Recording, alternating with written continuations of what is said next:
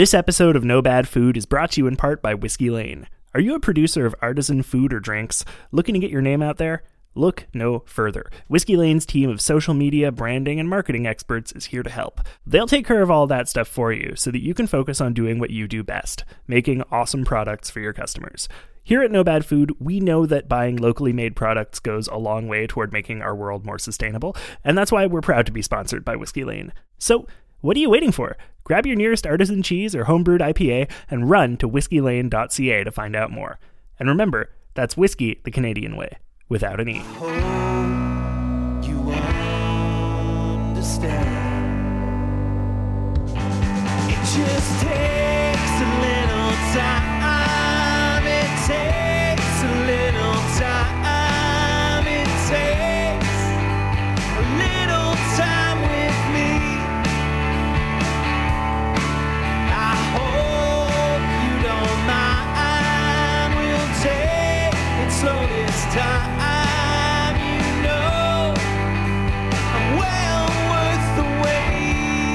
Hi, I'm Tom Zalatni. And I'm Tefra Ajemian. And you're listening to the No Bad Food Podcast. If you're new here, welcome. This is a show about great food and the people who love to make and eat it. Our mandate is simple: to explore, taste, and learn about food in ways that celebrate all the things that make it great. Every week we dig into a different dish, meal, ingredient, cuisine, or piece of food media, exploring the history and culture around it, sharing favorite recipes, and learning from our wonderful guests. The only rule? You gotta love it. After all, there's no such thing as bad food. This week, it is the week of American Thanksgiving, so we are talking all about the turkey. Gobble, gobble. Gobble, gobble, gobble. Gobble, gobble, gobble. Gobble, gobble, gobble. But before we dig in, we'd like to take a minute to acknowledge that the studio where we're recording is situated within the traditional and unsurrendered territories of the Kanien'kehá:ka First Nations. As settlers, it's important that we remember when the lands we occupy are not our own, and that we engage in conversations that challenge the colonial mindset. Obviously, you know, Thanksgiving being what it is real hard for us to talk about turkey. To talk Thanksgiving, be it Canadian or American, without acknowledging the atrocities that both of our respective governments have done to the Indigenous people of these lands. So, you know, maybe in your Thanksgiving celebrations this week, you can take a minute to talk with your family and friends about that.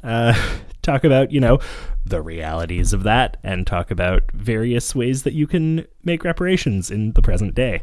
Now, on that note, Tom, we're talking about turkey, and a lot of the time when we talk about food, we start with colonial history. I was thinking about that while I listened to our coffee episode, that we spent a lot of time talking about the European colonialism aspect of coffee, and we didn't spend a whole lot of time dwelling on it pre-colonial, like when it was spreading in its region. And the thing with turkey, like I know we talk about it about Thanksgiving, and it's very rooted in colonialism because the fact that turkey is considered American, right? The fact that turkey is the symbol of Thanksgiving is a very visible representation of how American culture is built in many ways on indigenous cultures that are not acknowledged. Yeah. But turkey has been domesticated in Central and North America, what we consider Central and North America, for millennia. Yeah.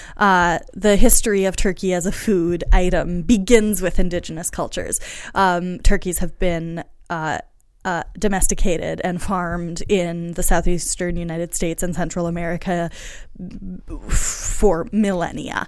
And I think it's really important to make sure that our story starts there, that we don't start with the European circulation of turkeys or the adoption of turkeys by European colonizers, but that we acknowledge that turkey meat has been consumed, turkeys have been farmed, their bones have been used for tools, their feathers have been used for fashion, for literally thousands of years. Yeah, absolutely. Yeah, and that's interesting. Like, I find that interesting because even the words that we use for turkey in both English and French are not words that are words that are indigenous to North America or Central America. They are names of countries in, you know, not too far from Europe, frankly. Obviously, Turkey being the English name, and Turkey also being, you know, a country. And in French, we call the turkey dinde, as in of India. It is, I mean, that one to me makes sense if the French explorers coming to North America thought they were coming to India and saw a turkey and said, well, that's kind of like a chicken of India. We'll call it of India. But yeah, just the fact that like this bird is one that we call by names that are not at all related to the place that the bird exists. Yeah, it's a whole thing. I mean, this is like why I wanted to start off with this, because there has been a very thorough PR campaign on this bird. Well, and that's why the president pardons it every year. Oh, we're going to get to that. But I do find oh God, not to get super dark right from the beginning, but like this bird is a very good symbol of genocide and what genocide does, right? Yeah. This animal that's been part of the indigenous culture for thousands and thousands of years is suddenly like Uncle Sam's good buddy. Yep. And is named Turkey or of India. It's really interesting. Yeah. I might just be making this up completely, but I actually think the fact that it's called turkey in English, I think it has to do with how turkeys look fancy, and Turkish clothing is kind of fancy similarly. Sure. Like, I'm pretty sure I read that. I'll have to look that up and see, but that's what I think. I would believe that. I read at some point that they were like, oh, these turkeys have little red hats. You know who else wears a little red hat? And they couldn't just call it a fez chicken, because that would be offensive. Come on, they probably didn't know what it was called called. It a fez chicken. Yeah. Well, it's interesting. I mean, it's okay, I think, for us to get dark toward the beginning of this episode, because when it comes to turkey, we have to either get dark or white. And we're already white, so we might as well also get dark. That's a meat joke. Yeah, do you prefer light or dark meat? Yeah, I was actually thinking about that coming into this. I think that I maybe actually prefer white meat from the turkey as opposed to the dark meat, but I'm not sure why, because it's kind of drier usually, but I think maybe it's a little more adaptable. I don't know if that makes sense to you. Yeah, I do generally. I mean, I'll talk about my feelings about poultry. I have complicated feelings about poultry and eating it. Not ethical ones, just aesthetic ones. Aesthetic ones, sure. But I like white meat. Traditionally, I'm always a white meat eater until recently when I've started getting into thighs. And we use thighs a lot because they're cheap and versatile. But that's the thing. I think with chicken, I'm a thigh person. With turkey, I'm a breast person. Well, that's because you're bisexual. Yeah, fair enough. I have to make a correction because I did a little research. Okay. That story about why turkeys are called turkeys is completely made up. Okay. That was an invention of my mind. I wish it was true. Oh. It is actually because Turks traded fowl with European wildfowl with European trade routes. So they would call the wildfowl turkey cock. Okay. And when they got to North America and saw similar wildfowl, it was more like guinea fowl, but sure. Guinea fowl kind of look like smaller, fancier turkeys. Right. So they started calling them turkey cocks, which got shortened to turkey. I think it's maybe for the best that it got shortened to turkey, kind of gradually. I don't know that we could have a bird called turkey cock and get away with it. I think turkeys have cloaca, though. Probably. I think that's what turkeys are like. Yeah, well, it's interesting that you bring that up because I actually wanted to talk about how to differentiate a male turkey from a female turkey. So we're literally talking about turkey cocks. Well, yeah, so that's the thing. You're not incorrect that turkeys have cloacas. And one of the key ways to tell a male turkey apart from a female turkey is by looking at the shape of their poops. So, when you think about like a cow poop or like the poop emoji, it's like a spiral, right? Mm-hmm, mm-hmm. A female turkey or a hen will have a spiral shaped poop like that. Although it's, the texture and color that avian poop tends to be as opposed to a big brown turd. It's kind of whitish, right? Yeah. Love that we're getting into this on a food podcast. I'm so surprised. I'm shocked. The male turkey, on the other hand, do you know the word for the male turkey? Do you know what those are called? Aren't they turkey cocks? They're toms. Okay. They've got their own toothpaste and shoe line, and also I'm named after them. Yeah. So a tom will poop more of a J-shaped log. So if you ever meet a turkey and want to know what kind of, what its gender identity is, I guess, ask it. Take a look at its poop. Tom. Yeah. It's 2021. You got to ask the turkey. You ask the turkey. Yeah. What is a group of turkeys called? I'm not sure, actually. I think it's called a gaggle, but now That sounds right to me, a gaggle of turkeys. Or is that a gaggle of ducks? Gaggle of geese? No, it's a gaggle of geese. So what's a turkey? A gobble? Is it a gobble of turkeys? Collective noun. 4 turkeys. Okay, it's a flock of turkeys. That's a little bit of a letdown, I'm not going to lie. I disagree. It's a gobble of turkeys, and that's what we're calling it. That's it. It's a gobble of turkeys. Have you ever met a turkey close up? I don't think I have. Have you? Oh, I have met turkeys. Tell me all about the turkeys you've met. Well, first of all, when I went on a cross-country road trip when I was 5, we met some very nice wild turkeys out on the prairies somewhere. There are wild turkeys everywhere on the prairies, and they're big. And so turkeys are dinosaurs. Turkeys are like if you have ever seen, there were some scientists who put like toilet plungers on turkeys' butts to find out what gender they are. To act like little T-Rex tails. Okay. And they put like little fake T-Rex tails on their butts, and they immediately started walking like T-Rexes. I highly recommend looking this up. I love how birds are dinosaurs and dinosaurs are birds. That's very good. So if you ever wanted to know what a T-Rex was like close up, imagine that a turkey was much bigger.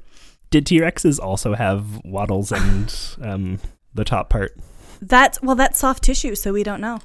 Because, I guess we could in fossils. I don't know. I'm not a paleontologist. What? You're fired. So, anyway, met some wild turkeys close up. They had babies. So it was like a turkey mama, turkey papa, two turkey parents, let's say, as long as we're talking about turkey genders. Sure. With all their little turkey babies who are very cute and very fluffy.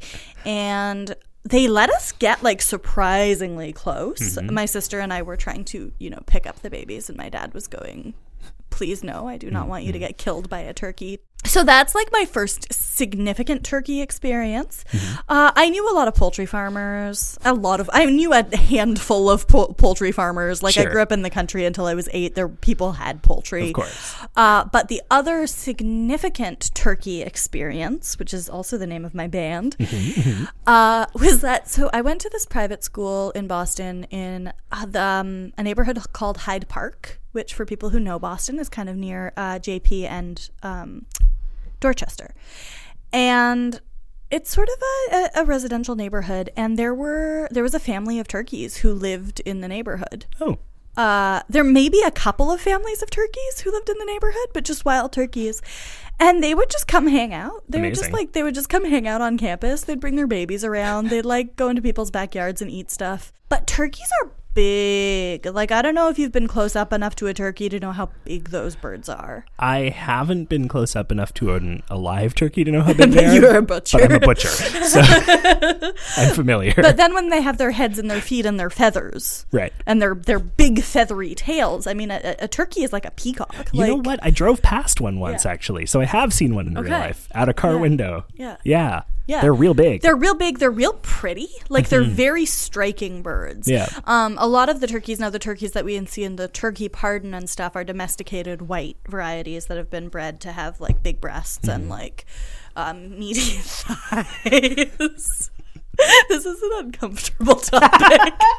Look, guys, let's just say it right out the gate. Turkeys is sexy, all right? And we're here today to celebrate the joy of food, and sometimes your food is sexy before you eat it. And with turkeys, that's maybe one of the sexy bird, all right? Do you call the bird, the avian version of a furry, a feathery? I don't like it, but I think you do. Anyway, turkeys, they're nice. I like poultry. I like birds. Like, one day in my life, I hope to have a number of birds, like poultry birds. Yeah. I think it'd be fun to have chickens, backyard chickens. I love chickens. I will, the minute that we live somewhere where you are allowed to have backyard chickens, we're going to have backyard chickens. Yeah, works for me. Yeah. But I also really like guinea fowl and turkeys and the wilder fowl. And turkeys are nice. But you know what? We've been talking about them when they're alive, but this is a food podcast. So I think we'd better talk about killing those turkeys. Let's talk about killing turkeys. All right. So obviously I'm a butcher. This has been established. Let's talk about butchering a turkey. So obviously you guys, American Thanksgiving is 4 days away or 3 days away, or maybe it's today, depending on when you're listening to this episode. I don't control that. It's this week. You're cooking a turkey this week. most of the time you're going to be roasting turkey in the oven. But when you roast a turkey in the oven, it takes a ridiculously long time. It's something like half an hour per pound. The lightest turkeys that we sell where I work tend to be like 12-pound turkeys, so you're still looking at a 6-hour cook time. It's ridiculous. It's not sustainable. It doesn't cook the meat evenly. Don't roast your turkey. Stop roasting your turkeys. Find a better way to do it. In the southern United States for like over 10 years now, probably even longer, but like it's been a fad for like over 10 years, people have been deep frying them. I don't recommend this unless you have a massive fryer, like restaurant-sized fryer, just because, that much hot oil, there are risks involved. But if you can get hooked up with a, deep-fried turkey, I would suggest it. If you do have a massive fryer, you can cook the entire bird in under half an hour and it stays juicy. So that's rad. But there is another way to cook a whole turkey all at once that we did a couple of years ago. And I think, Teffer, maybe can you share a little insight into how that all went down? Yes. I mean, you said we, but I think as I remember it, it was you. It was me. Yeah. And it was, so I mentioned before that I have a kind of complicated relationship with fowl and eating it, which is that I think it's really good. I like poultry meat. It's not my top meat. It's not what I always go for, but it's cheap. It's easy to produce sustainably. But the thing with eating a small-ish animal is that you're just so aware that it is an animal. And when you're eating a whole roast turkey or a whole roast bird, there's so much you run into. You run into little bones, Yep. You run into little blood vessels, you run into little stringy bits and little jellies, and if you don't get the skin just right, it's real flabby and unpleasant. It's just it's because there's so many different kinds of tissue, it is hard to cook a whole bird in a way that is appealing through and through. That's a diplomatic way to put it. Yeah. It has a lot of little gross bits. Whereas if you're eating a pig or a cow, usually you are dealing with just a piece of muscle. It's pretty consistent all the way through. It's not that hard to just cook it. Yeah. Roasting a whole animal is a totally different beast. But I also really like that autumn festival food. I like having a roast bird and a bunch of roast veggies and mashed potatoes and cranberries and gravy. I love that. When I was pregnant with Toby, this was one of my most common cravings, was that I would crave a full Christmas dinner, and I would make roast chicken and make cranberry sauce and stuff just during the day, just to eat for lunch. So we were having a big Friendsgiving. This was Thanksgiving 2019. Simpler times. RIP. And we had a few friends over. I was in grad school, so I had some classmates who couldn't get home over. I think that was the last year. It wasn't just the last year that we had a Thanksgiving meal with people here. It's also the last year that we observed Thanksgiving at all before we pivoted to maybe we will celebrate Mabon instead. Yeah. But I was going to make a whole turkey, damn it. And I think it was at Samin Nosrat's recommendation, because she is my spiritual big sister who I follow in all things.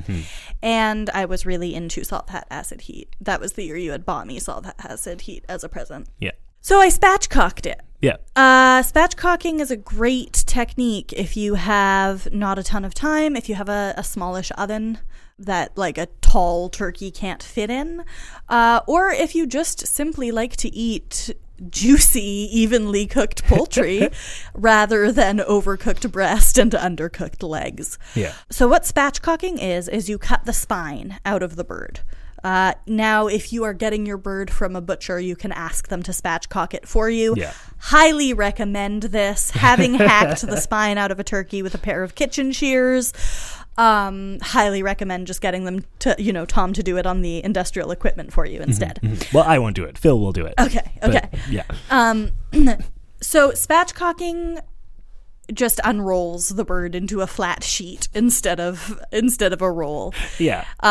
So normally a body is a roll that there's a tube through. And No, keep going. well, think about it. That's what bodies functionally are, right? Sure. We're digestive tracts with meat around them. Yeah. So when you spatchcock the bird, you take the spine out, you open up that tube, and you lay it flat, and then it cooks evenly. Yeah. Now, but Teffer we have to stuff the bird. It's important to stuff the bird. Let me tell you something, kiddo. You put that stuffing down as a bed in the pan. You unroll that bird tube on top of it. And all the meat juices are still going to get in the stuffing, but your bird's going to cook a lot better. I also brined it. I brined it for, I think, 24 hours in a big stock pot with a bunch of herbs, salt and sugar. Highly recommend brining turkey. Wet brining is a controversial topic. Sure. A lot of the time, especially with smaller, delicate birds, it almost gets too juicy. It gets a little too watery, and you can dilute that flavor a little bit much. But when it's a big bird like a turkey or a big bird, I think it's worth doing the 24-hour brine. Yeah, absolutely. That was the best turkey I've ever made. It was fantastic. Maybe, you know what? I think I even buttermilk brined it. Maybe in the that Church sounds of right. Samine. Yeah. Buttermilk brine your poultry, folks. Buttermilk brine your poultry. Absolutely. Anyway, it was delicious. Wow. Yeah. So, Tom, 20 minutes ago, you asked me about the method of cooking this turkey, and that's what it was. Yeah, spatchcocking. Look it up. If you feel adventurous and want to do it yourself, do it yourself. If you don't feel adventurous, ask your butcher to do it for you.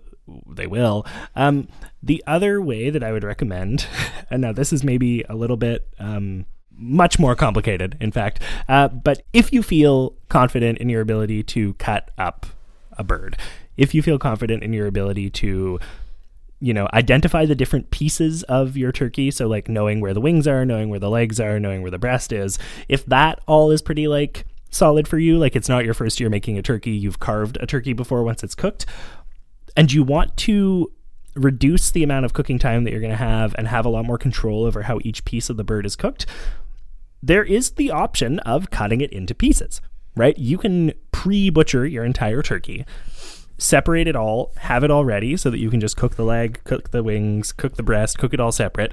And if you want, once it's all cooked, you can put it back together on the table and then people can just pull a piece off, right? Like there's nothing stopping you from doing that.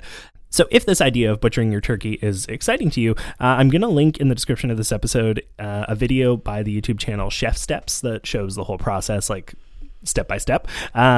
Really good. Having watched it, I can confirm, like, yes, this is how we would do it at the store. But basically, as a rule of thumb, anytime that you're like butchering a turkey or a chicken, the things you want to think about are, you know how an animal's arms and legs move, right? I mean, you know how arms and legs move in people, at least. Maybe you've never seen one move in an animal. This is getting gruesome. Yeah.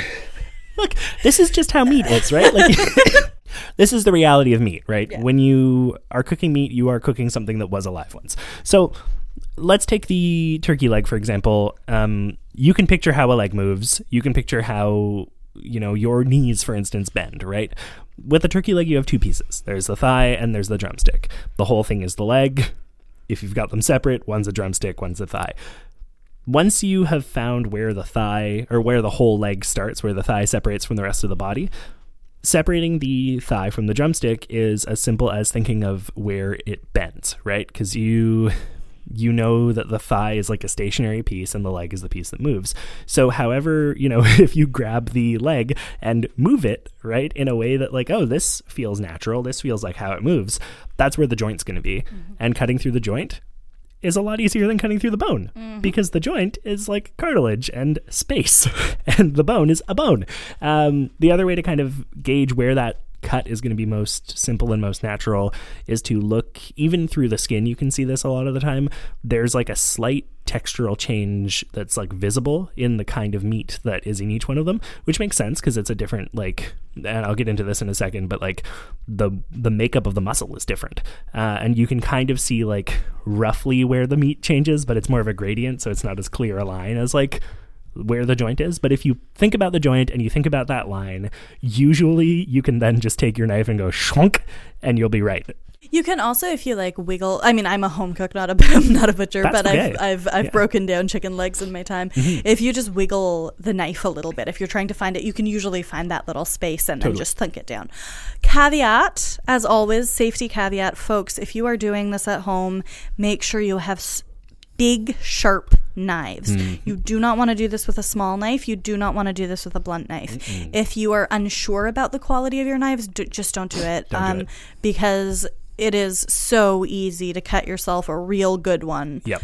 if you don't have the right tools for the job. So if you don't have a good sharp chef's knife, put that on your holiday gift list and just do something nice for yourself. You deserve it. Just ask your butcher, to break it down for you, because they have the tools. You do not want to spend your holiday in the ER. Holidays are very high times for the ERs, and they are already overcrowded. Yeah, exactly. So that's it. I wouldn't necessarily recommend trying to fully butcher your turkey yourself unless you're feeling really adventurous and confident about it. I'm going to scratch adventurous and say confident. Yeah. Don't get adventurous with your little paring knife on the turkey. God, don't use a paring knife to butcher a turkey, please. Please, please, please. You don't even need like a cleaver. You just need like a good sized knife. You know? You do. You just need a good hack and slice knife. If you have one good quality chef's knife, like it's nice to also have one good quality paring knife, but really if you have one nice, thick, good quality chef's knife, that is all you need. Yep. All you need. Truly. So I alluded to this before. In looking at light meat versus dark meat, in looking at how to cut up the different parts of your bird, do you know, Teffer, what makes the meat white or dark in a turkey? Do you know like the sort of chemical or whatever behind that? It's a protein. It's a certain protein, and I do not remember the name of it, but there's a given protein that is more prominent in the skeletal movement muscles. That's it. Yeah. So that protein is called myoglobin. There we go. And basically, the higher the concentration of myoglobin in a muscle, the darker the meat is going to be. There's all kinds of things that contribute to that, but the main thing is how much the muscle gets used. So thinking about a turkey, right? The legs are dark meat, and the legs have a lot of myoglobin, which is what makes them dark meat. The reason for that is because turkeys use their legs a lot, right? They don't really use their chests for much, but they're constantly on their legs going boppity-boppity-bop all around. And that's why their legs are dark meat and the breast is not. If you were looking at, something...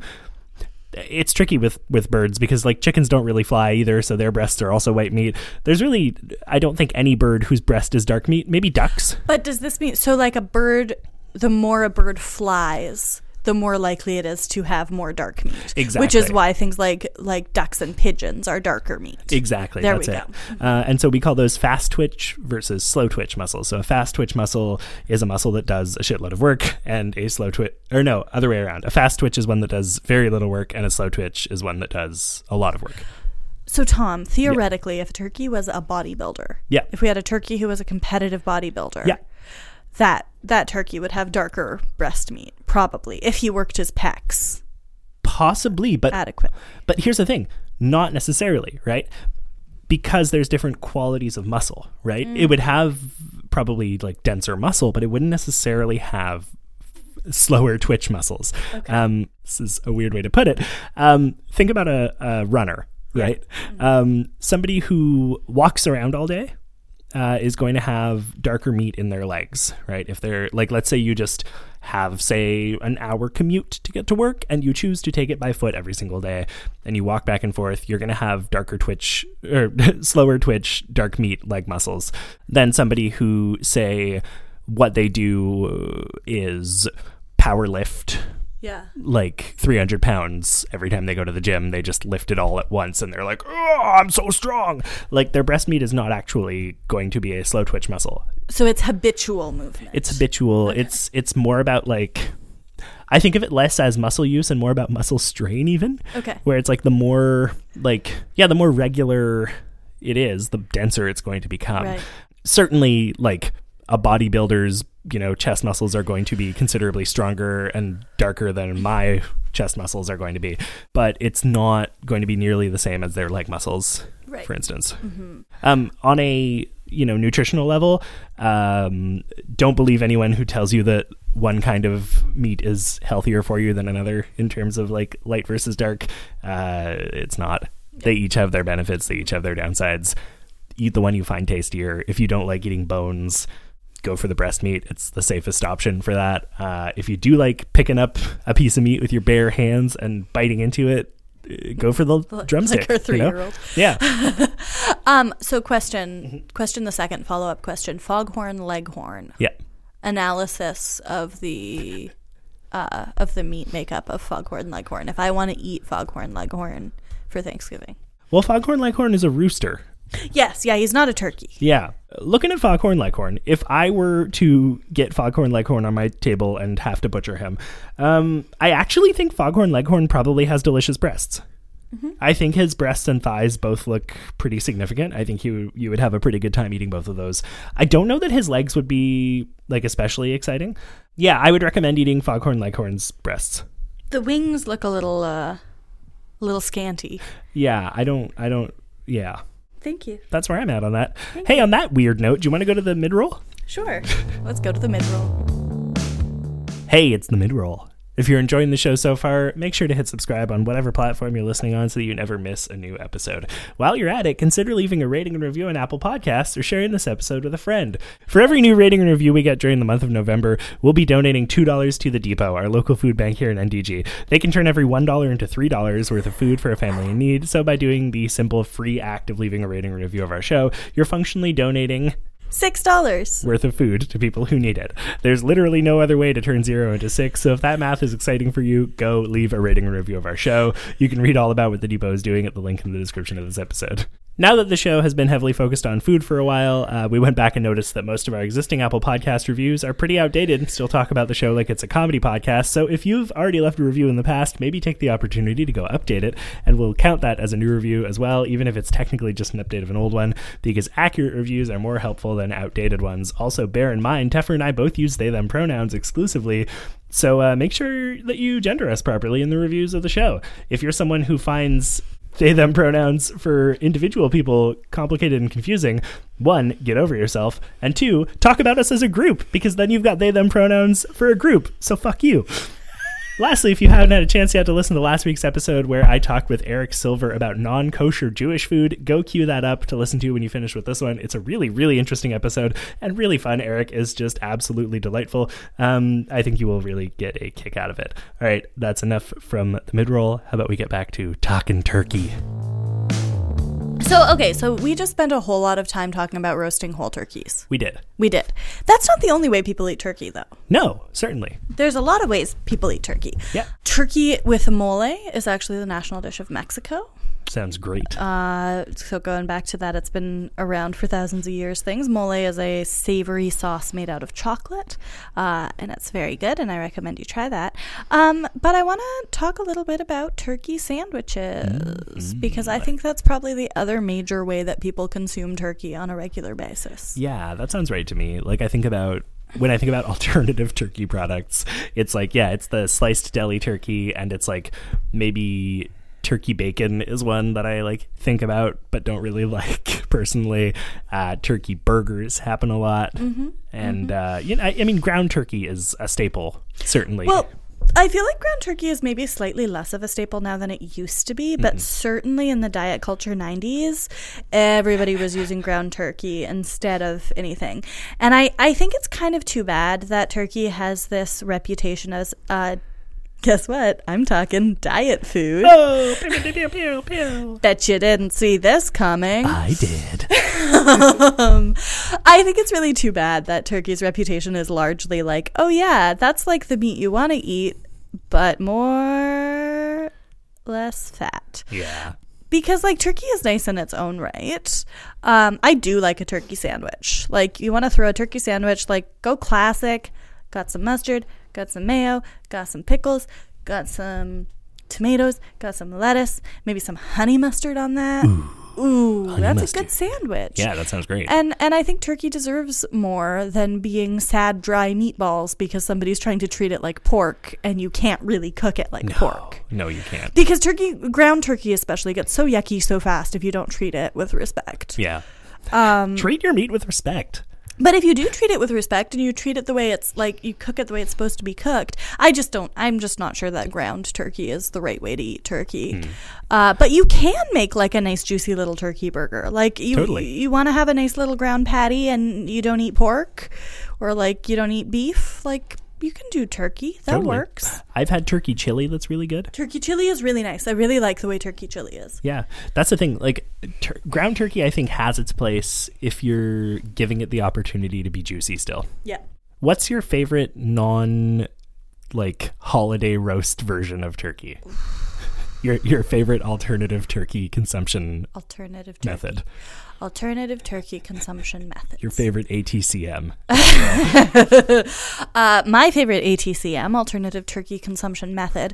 It's probably deli turkey. Sure. I like a turkey sandwich. I was off turkey for a long time because my parents would get this like herbed turkey that I didn't like, and then I'd have like a dry, sprouted grain bread with some herbed dry turkey on it, and it wasn't very good. You're making it sound fantastic. Yeah. This is what diet culture does to us.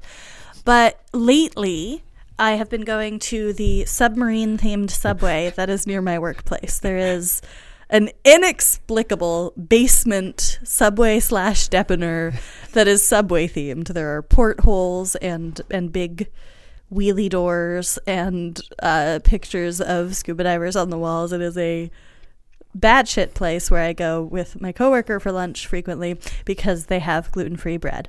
And let me tell you, for those of us with baby tummies, the gluten-free bread at Subway is actually pretty damn decent. So Sweet. I've been going, I miss sandwiches, so I've been going and getting a nice high-piled turkey sandwich with all the fixins and some cheddar cheese and a honey mustard on it.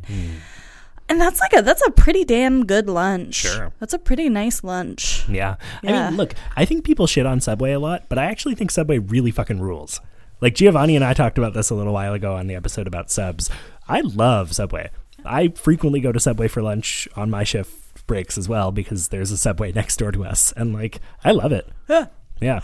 It's really not bad. So I like a good turkey sandwich. I feel like this is maybe cheating a little bit, but I also really like, does this count Thanksgiving leftovers? I think it counts. Like making a soup, or really ideally, that like sliced roast turkey sandwich with cranberry sauce and stuffing and gravy and mashed potatoes, and you just like put it all in some bread and you eat that, especially if you've got sourdough. Oof, so good. I am a rice stuffing person. Sure. I know people are bread stuffing people, but I grew up with brown rice stuffing, and you've had my brown rice stuffing. I love your brown rice stuffing. stuffing. So good. Yeah. It's so good. I love brown rice. Like, I know this isn't an episode about rice, but like, damn, brown rice is good. Brown rice is great. Dan Brown makes great rice. Dan Brown makes great rice. That's why it's called brown rice. Gotta tell you, brown rice is a national treasure.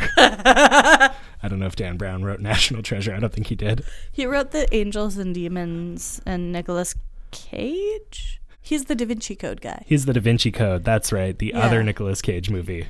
Is Nicolas Cage in the Da Vinci Code? Nope. I can tell you, I have never seen Nicolas Cage in a movie. What? Okay, we're going to watch National Treasure. That's going to be our Thanksgiving celebration this year. So we're going to watch Nicolas Cage steal the Declaration of Independence. Yeah, fun fact, I think maybe as a kid, I saw the Da Vinci Code and National Treasure too soon, one after the other. So I super fucking mix those movies up in my head all the time. They're really similar, aren't they? I don't think so. I mean, one of them has Nicolas Cage and the other doesn't, for one thing. But it's all those like sleuthy men do things movies. Let's take a minute here and talk about other sleuthy men do things movies. Sherlock Holmes. No. Sherlock Holmes, it's not, no. We're talking thrillers.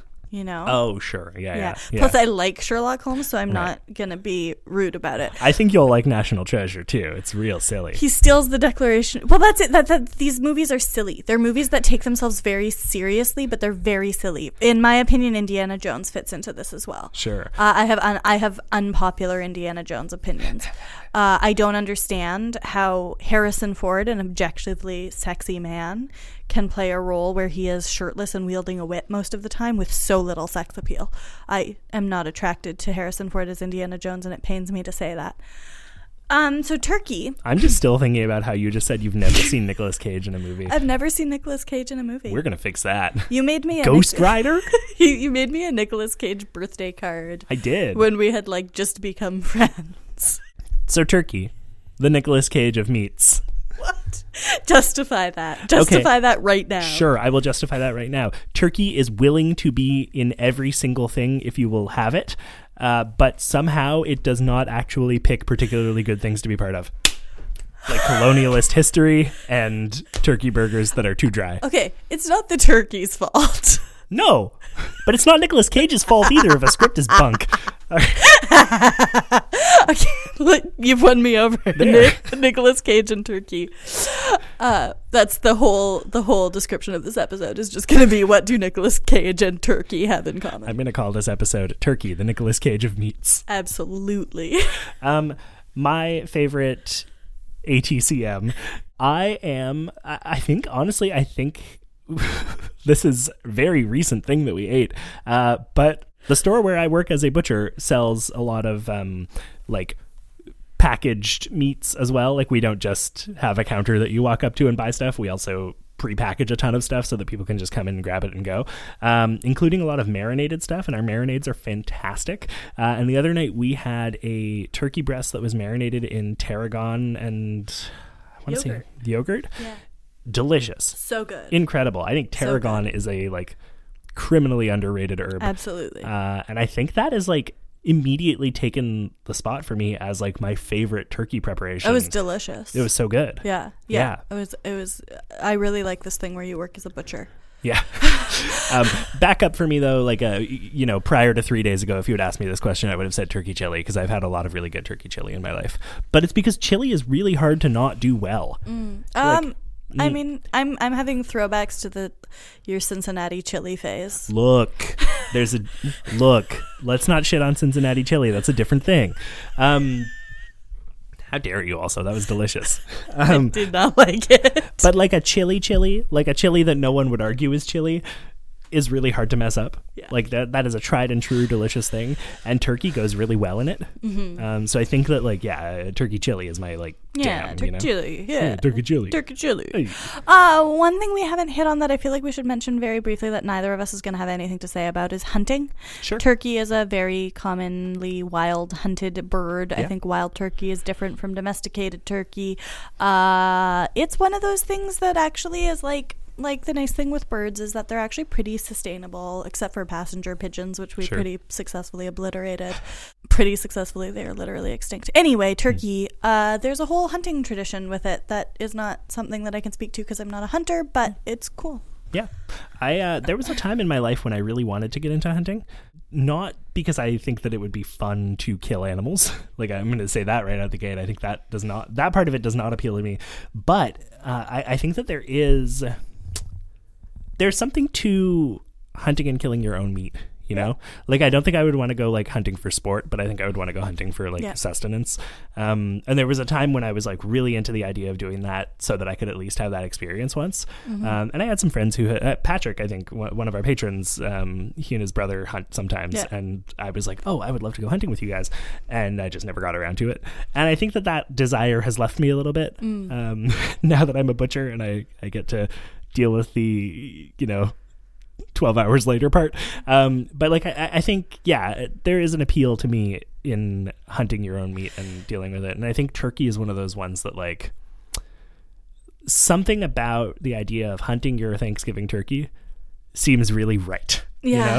Well, I mean, so because I grew up half in rural and half in urban areas, there's such an urban and rural divide over hunting. Yeah. And it's really funny because when you are in a rural area, people just hunt. Right. Like in November, we could not play in the woods. We could play in the woods any other time, but not in November because it was deer hunting woods and you don't go in there. And we would play in hunting boxes because they were there.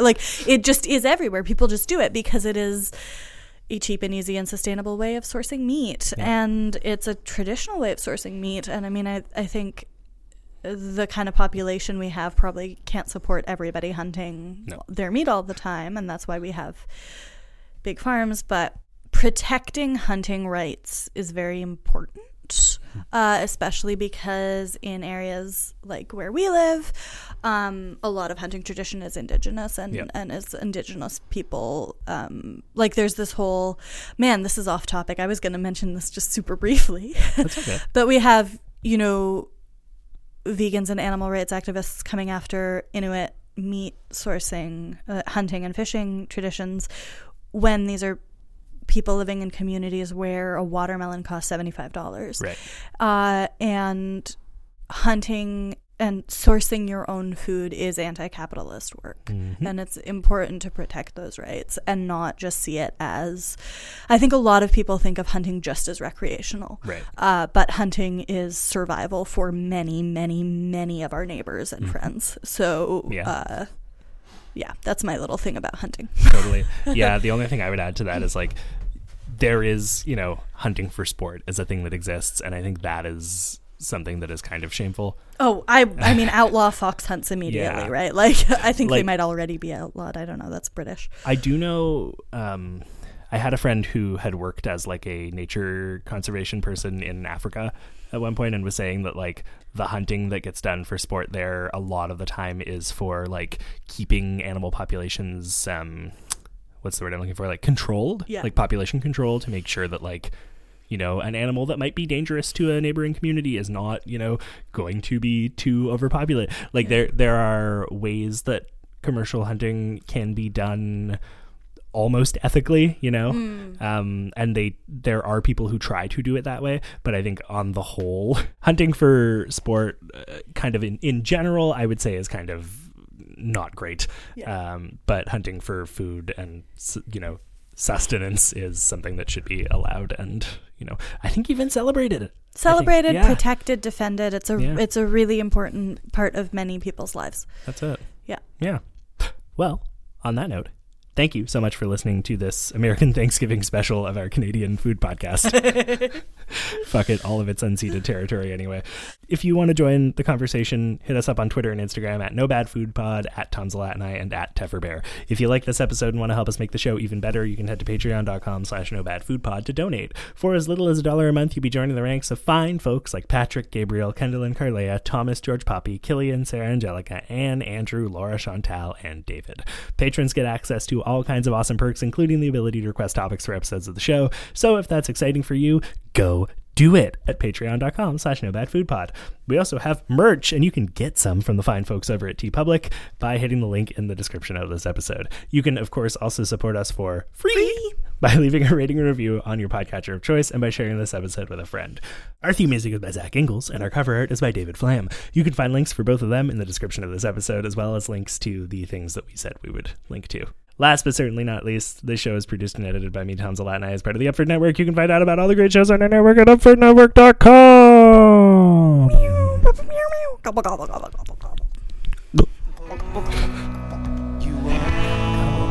No. It just takes a little time. It takes a little time. It takes a little time with me.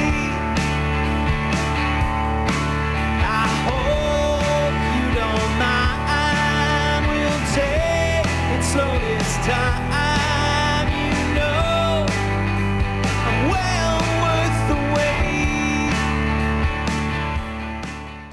Hey, I'm October Jones, Hi, and this I'm is... Fish with Legs. I'm a fish with legs. Fish. I'm the elemental creature of water, and I'm here to tell you about my podcast called October Jones and Fish with Legs, starring me and my best friend. October Jones. Nailed it.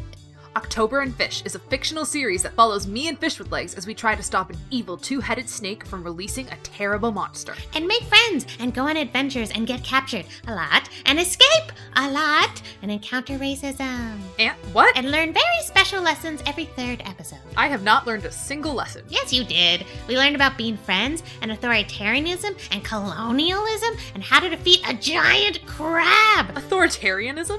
They're in authority for a reason, Fish with Legs. If everyone followed the rules set in place by the human government, then there wouldn't be... Fun for adults and kids. New episodes on Mondays. You can find it wherever you find podcasts, and of course, on the Upford website. Okay, that's it. Bye. On behalf of the Canadian people, Welcome to the Gay and Grey Podcast. Gay and Grey Montreal is a new social group for English-speaking gay elders from the 2S LGBTQIA+ communities. So it's a good way to at least connect with people. Members share their experiences, memories, and opinions on our podcast. Welcome to our community. I hope you feel well. I hope you feel accepted. and I hope that you can share anything that you want.